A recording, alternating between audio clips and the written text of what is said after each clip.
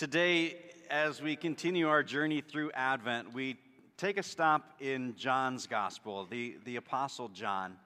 Now, just as a quick reminder, in John's Gospel, whenever you hear the name John, he's not talking about himself. John never refers to himself by name. So anytime John talks about John, it's actually John the Baptist that he's talking about. So you've got the disciple John writing this gospel about John the Baptist. And that's where we pick up our account today from John chapter 1. There was a man sent from God whose name was John. He came as a witness to bear witness about the light, that all may believe through him. He was not the light, but he came to bear witness about the light. And this is the testimony of John. When the Jews sent priests and Levites from Jerusalem to ask him, "Who are you?" he confessed and did not deny, but confessed, "I am not the Christ." And they asked him, "What then? Are you Elijah?" And he said, "I am not." "Are you the prophet?" And he answered, "No." So they said to him, "Who are you? We need to give an answer to those who sent us. What do you say about yourself?" He said, "I am the voice of one crying out in the wilderness, 'Make straight the way of the Lord,' as the prophet Isaiah said." Now they had been sent from the Pharisees. They asked him, "Then why are you baptizing if you are neither the Christ, nor Elijah, nor the prophet?" John answered them, "I baptize with water, but among you stands one you do not know, even he who comes after me, the strap of whose sandals I am not worthy to untie." These things took place in Bethany across the Jordan, where John was baptizing them. Now, the Apostle John, the author of this gospel, he wrote this gospel probably sometime between 80 and 85 AD, and his purpose is very, very particular. In fact, John even gives and states the purpose explicitly, and he says this in chapter 20. "Jesus did many other miraculous signs in the presence of his disciples, which are not recorded in this book, but these are written that you may believe that Jesus is the Christ, the Son of God, and that by believing you may have life in his name." That is John's whole reason for recording this gospel. So the last several weeks, as we've been preparing to celebrate Jesus' birth next Saturday night, and also preparing for Jesus to return, to come back and fix all of this creation and make it the world put right, we've been following this progression. The first week we talked about Jesus' arrival, his entry into the city of Jerusalem. Last week we talked about preparation, how John the Baptist was sent to prepare the way. Today we stick with John the Baptist, but we especially focus on his witness, his testimony, the words that come out of his mouth. Witness. To witness has this twofold meaning, that the first part of witness is to actually be the eyewitness, that you see, you encounter, you experience something firsthand. You are an eyewitness. Now, the second part of that eyewitness piece is that you share it, you speak it out. When somebody gives testimony in a court proceeding, they are eyewitnesses of something that happened, and they speak it out so that it's recorded. So this witness has that twofold meaning, that you see and observe, that you experience and you encounter, but then also you talk about it, you share it. Now it's interesting, this Greek word that we use for witness is also a word that we use for the word martyr. Because sometimes when you share your faith, when you witness to what you have seen God do in your life, you will be persecuted, sometimes in some circumstances, even to the point of death. And in that case, that person is considered a martyr because they spoke God's word and they suffered and they died. Which is essentially what ultimately happens to John the Baptist. We start with verse 6 today. There was a man sent from God whose name was John. In my opinion, verse 6 reads a lot like the opening line to a really great novel, right? It's full of weight and meaning. To be sent by God, be sent from God, means that you carry with you the message with all the power and all the authority from on high. That this is not just some guy off the street spouting some random thoughts, but he's delivering the very message of God with great weight, and his name is John. He came as a witness, to bear witness about the light, that all might believe through him. See, John the Baptist is not just somebody who has casually observed some things and then just shares them without any kind of emotional connection.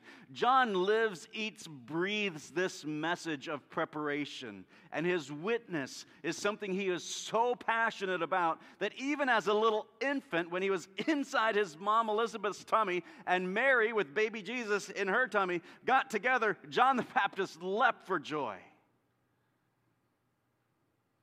He is so passionate about his role, his mission, his purpose in life.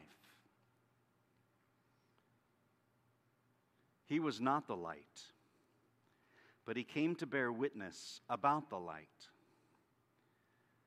Or you think about it like this, like the moon, it shines brightly, but not with its own light, right? It only shines because the sun shines on it, and it reflects the sun's light back. And so John is very much the same.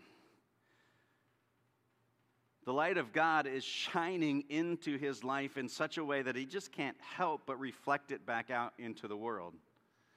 And the same is true with us. When we witness his light reflects off of us into the lives of those around us. So we have an eyewitness account. We see it, we receive it, and then we reflect it, and we share it. Now, John the Baptist, his audience is all of those who are coming out to see him from Jerusalem and the surrounding areas to the River Jordan out in the middle of the wilderness. But John, the gospel writer, John the apostle who is writing this down for us to read, his target audience was primarily the Jews. Right? And John the apostle is writing to the Jews in hopes that they might see and hear and believe. That is his whole purpose. But he was writing to a couple of different kinds of Jews.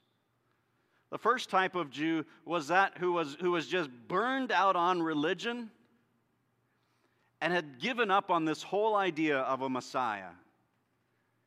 And in turn just kind of went out into the world to see what kind of answers to the world's problems the world had to offer. There's another type of Jews who were very faithful, they were religious, they were practicing their faith in such a way, they were so fervent that they were convinced that by their good, they could please God. And thereby needed no Messiah. And then there was this other group that had just so spiritualized their faith that just simply by being at a higher place, they could not need a Messiah. And so John, the gospel writer, has his focus, I think, people a whole like people that we meet every day. Right? And so John is writing these things, these signs, these wonders, these teachings of God so that people would hear and believe. Very much like people that we run across every day. People who in our society today who have abandoned this whole idea that we are sinful and need forgiveness and therefore need a Savior, and God promises that Savior. If you don't have that mindset, you don't need Jesus. And you see the brokenness in this world, and you just go off into the world to try to find solutions for the brokenness of this world,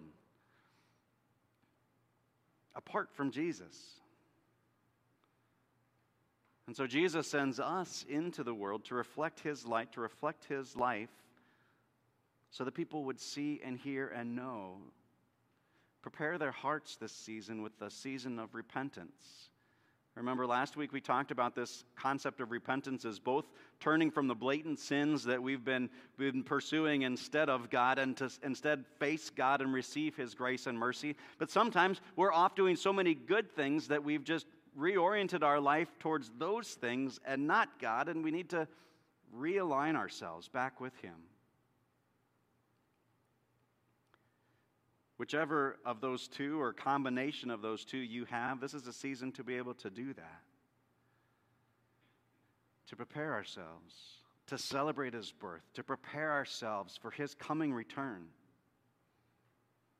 and to share our message. And here's what we witness about. And we take this lesson from John the Baptist. First, we start off by who we are not. We talk about who the Messiah is. And then third, who we are in Him. So we start off with who we are not. John the apostle, the disciple, writes this about John the Baptist. He confessed and did not deny, but confessed, "I am not the Christ." And they asked him, "What then? Are you Elijah?" And he said, "I am not." "Are you the prophet?" And he answered, "No." It sounds kind of like a lot of religious 20 questions, right? That John can only answer yes or no answers to. But John is very, very clear. John the Baptist is very, very clear that he is not a recycled person with a recycled purpose. He is a very unique individual with a single purpose that no one else in all of history has ever had or will ever have. And that is to prepare people for the beginning of Jesus' ministry. He is most definitely an unrepeated miracle of God. But so are you. Because just as God gave John the Baptist a very particular mission, so He has given to you. Not the same one, but a unique one. You see, there are people in your lives that I will never personally meet. There are people in your lives that you have access to, that you have trust with, that you have a relation built up with, that God has said, "I have given you the task to witness to them." That's your job. That is your purpose that only you can do. So who we are not, and then who the Messiah is. Only 7 verses into John the Apostle's gospel, and John the Apostle, the disciple, has flooded our ears with descriptive terms that describe who God is, particularly Jesus, who Jesus is and what He does. He starts off in his gospel by saying, "In the beginning was the Word." So this Word of God, this incredibly powerful, creative force that simply spoke and creation occurs. Let there be light. And there was. That is this creative force of God. The Word. The Word that we have, that we open up, maybe we take for granted, but the Bibles that we have, we open the words that are in there as the very Word of God, Him revealing Himself to us. I want to know what God has to say about. Open the Word, and He tells you. He describes to you who He is. He reveals to you His great love for you. And then in this moment in history that we are going to celebrate next Sunday evening, when Jesus is born, when the world enters into the world, God says, "I want to express for you things beyond just plain words. I want to express to you who I am, my great love for you, face to face, eye to eye, so that you can see and know who I am." It's really something to think about, a creator entering into his own creation. I mean, sometimes we get glimpses of what that kind of looks like a little bit in the literary world. When you have somebody who who writes an autobiography, right? They insert themselves into their craft, into their creation. They import themselves, who they are. Or perhaps an artist who paints himself a self-portrait, who he puts himself or herself into his media, his art form. Or Michelangelo making the beautiful, beautiful ceiling in the Sistine Chapel. If he could somehow insert himself into that picture. But with Jesus entering into creation, it's more like this. If Michelangelo could paint himself into the ceiling of the Sistine Chapel and have the Sistine Chapel come alive and change and live and breathe and reform and restore and become everything that he had in his mind for it to become. That is Jesus entering into creation. Entering into creation for the sake of restoring it, repairing it, renewing it, reforming, reshaping, restoring it. To the world put right. And that began in the waters of the Jordan, where John the Baptist baptizes Jesus and says, this is God. I'm not worthy to untie his sandals. This is God, who gave me life and breath, who gave you life and breath, who is calling you now to a new life. And it started then. This word, God expressing himself, not just through written word, but the word taking on flesh. John, the gospel writer, says that this is the light of the world. And that's the life that this light brings, right? Light and darkness is such a contrast. And darkness is not the opposite of light. Darkness is the absence of light. And light is associated not just with life and warmth, but with the spiritual component of living victory. John, the apostle writer, says that darkness can't understand the light. Darkness can't beat the light. The light is victorious over the darkness. Annalisa, as she talks about as she talks about with her confirmands and family confirmation, this amazing component of creation. It's amazing. And she pulls out the fact that before God creates things that need warmth, that need light, that plants that need photosynthesis in order to live and breathe and function, God creates what these living things all need first. The very first, let there be light. And there is. And this light is the life of men. And Jesus, of course, has the power to save. We don't have the power to heal, but we know the one who does. Right? We don't have the power to save, but we know the one who does. See, the greatest way we can serve somebody else, the greatest way we can love somebody else is by sharing this saving message of Jesus Christ with them. The love of God and the saving work of Jesus is the single greatest need this world will ever have. And we have it in abundance and free to share. Now, learning how to share our witness of Christ more frequently and more effectively, I believe, needs to be a higher priority for us. Right? Now, at the same time, witnessing and giving our testimony can be more than just words that we speak. It can also be the lifestyle that we live. And here's why. Because if you just speak the message of the gospel to other people, but you don't live a life of transformation because of the gospel, people are going to say, no, thank you. That's not what I want.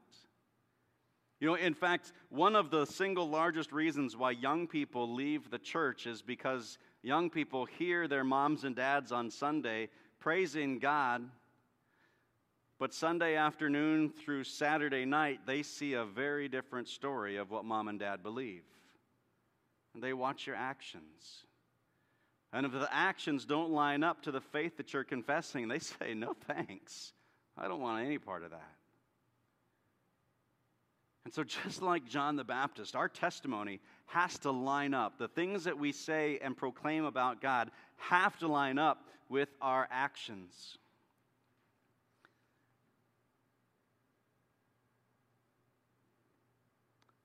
And then who we are in Christ.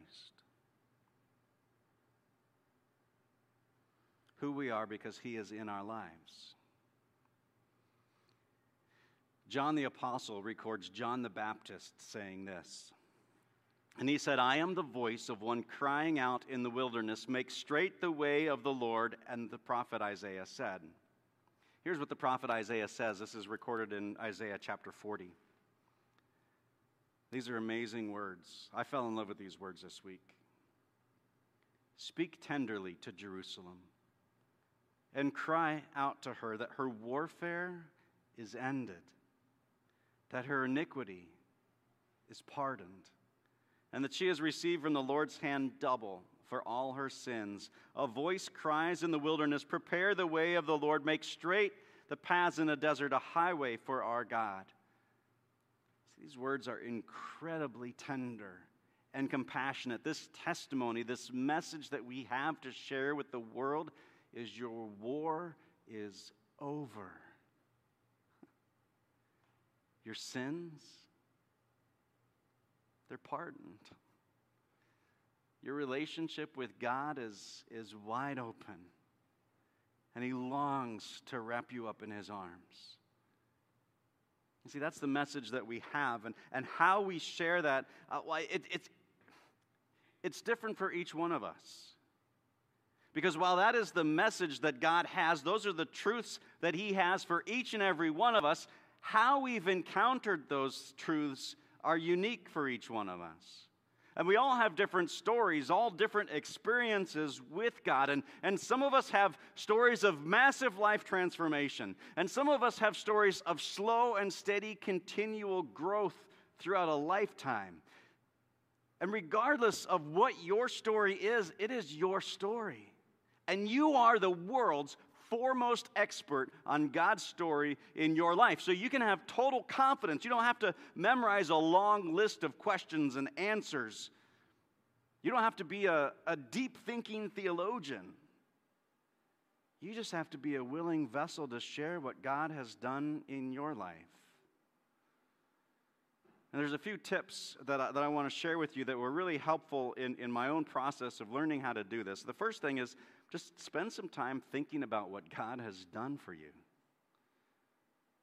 Right? What are the changes He's brought to your life, whether sudden or slow and gradual over time? What has God done for you in ways that have just blessed you beyond imagination? To think about that. And then to start to put that into words. Start to practice how to say that out loud. And as you do that, two things are really important. Number one, be very general when you talk about your failings or your problems or your struggles. Be vague with those. Not because you're trying to avoid sharing or divulging the details, but because the more details you share about how difficult your life was, the more people have an option to opt out of that message, right? Because this is what we do today. We listen for how we are different, not how we're the same. And so as we're listening for how we're different, if you've got this stunning message to share of how Jesus has changed your life, people are listening for how they don't fit that equation. And if you share a detail that doesn't fit with their line of thinking or their own experience, they'll go, see, that's for you, good, but it doesn't work for me. So the more vague you are with that, the broader your audience will be for who can receive this message. So be vague about your struggles and difficulties. Be real, but be vague. Be very specific about God's grace and God's action in your life. Paint the picture, make it vivid, so that they can see themselves in it, so that they can see the glory of God and His potential in their life. And what happens when you share this testimony, this witness with other people, you open the door of something called hope in their life. that if God can love someone like you, someone like me, to the point where he changes them, then maybe he can do the same for somebody else, the person that's listening to your story. And another aspect of this piece that is sometimes overlooked is that the more you share this, the more you heal, the more gratitude you have for what God has done in your life. And you practice this, and you practice this, and you practice this. And it starts off, sometimes it can be really uncomfortable. But it's what we are charged to do, right? There's nobody in this room who is exempt from this. Let me say that again. There is nobody in this room who is exempt from being a witness to Jesus. It is all of our jobs. But this season of promise, it's nothing if we don't tell anybody about it. We're just like the steward who took the gifts and the talents and just buried them because we were afraid of losing them. But here's the thing, when you share your story, when you share the riches of what God has given to you, you never run out. But they just invest and they grow and they deepen. And Jesus, when he comes back, he says, well done, good and faithful servant, you got it. You keep it by giving it away. This is who we are. This is who we are in Christ. Now, it's important in all of this that as you share your story, that you remember this very, very important thing, that it is all about the glory to God. It is not about our own personal glory, but it all belongs to him. To be able to say, I am not, but I know I am. Sometimes I like to listen to a gentleman named Louis Giglio, and he says this about that. He says, we can either choose to cling to starring in roles in this little bitty stories of us, or we can opt to exchange our fleeting moment in the spotlight for a supporting role in the beautifully epic story of God. Well, I wonder this season, what are you telling the world is important to you? And we have to ask the question, is our life centered on ourselves, on our own needs, our own desires, or is there something more? John the Baptist very quickly became incredibly popular, yet he constantly and consistently pointed to one who is greater than him. Who does your life point to? See, this season we have the opportunity to point others to the promise of life and salvation that comes from Jesus. I wonder if you were to ask somebody else, somebody who knows you, maybe your spouse, a close friend, to tell them or invite them to share with you, what does your life point to? I wonder what they'd say. I wonder if you ask different people in your life, maybe somebody at work or somebody at school or somebody in the neighborhood, if their answers would be different from one another.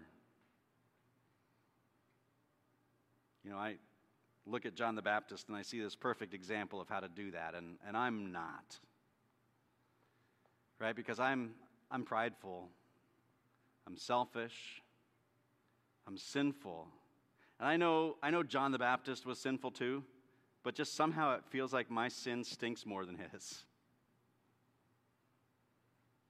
But I think especially because of our sinfulness, it gives us the opportunity to point to the one who saves, who forgives, who restores, and who makes new. I think especially in our shortcomings, a repentant heart can clearly witness to the Messiah. Please pray with me. Heavenly Father, as we approach this season of promise where we await your return, we wait to celebrate next weekend your birth. We pray that you would prepare us. Prepare us through a season of repentance and renewal, and equip us to be bold to witness to you, to speak your name to this world, to shed your light in the darkness of this world. Father, we ask that you do this, that you would be glorified. We praise you in Jesus' name. Amen. Now, as you go through this week looking for opportunities to have faith conversations, we want to share with you this week's Weekly Awakening. Use this as a jumping off point in your conversations that you have with yourselves, with friends, with neighbors, with people at work or at school. Here's a question. How is your life a living testimony of what Jesus has done for you? How is your life a living testimony of what Jesus has done for you?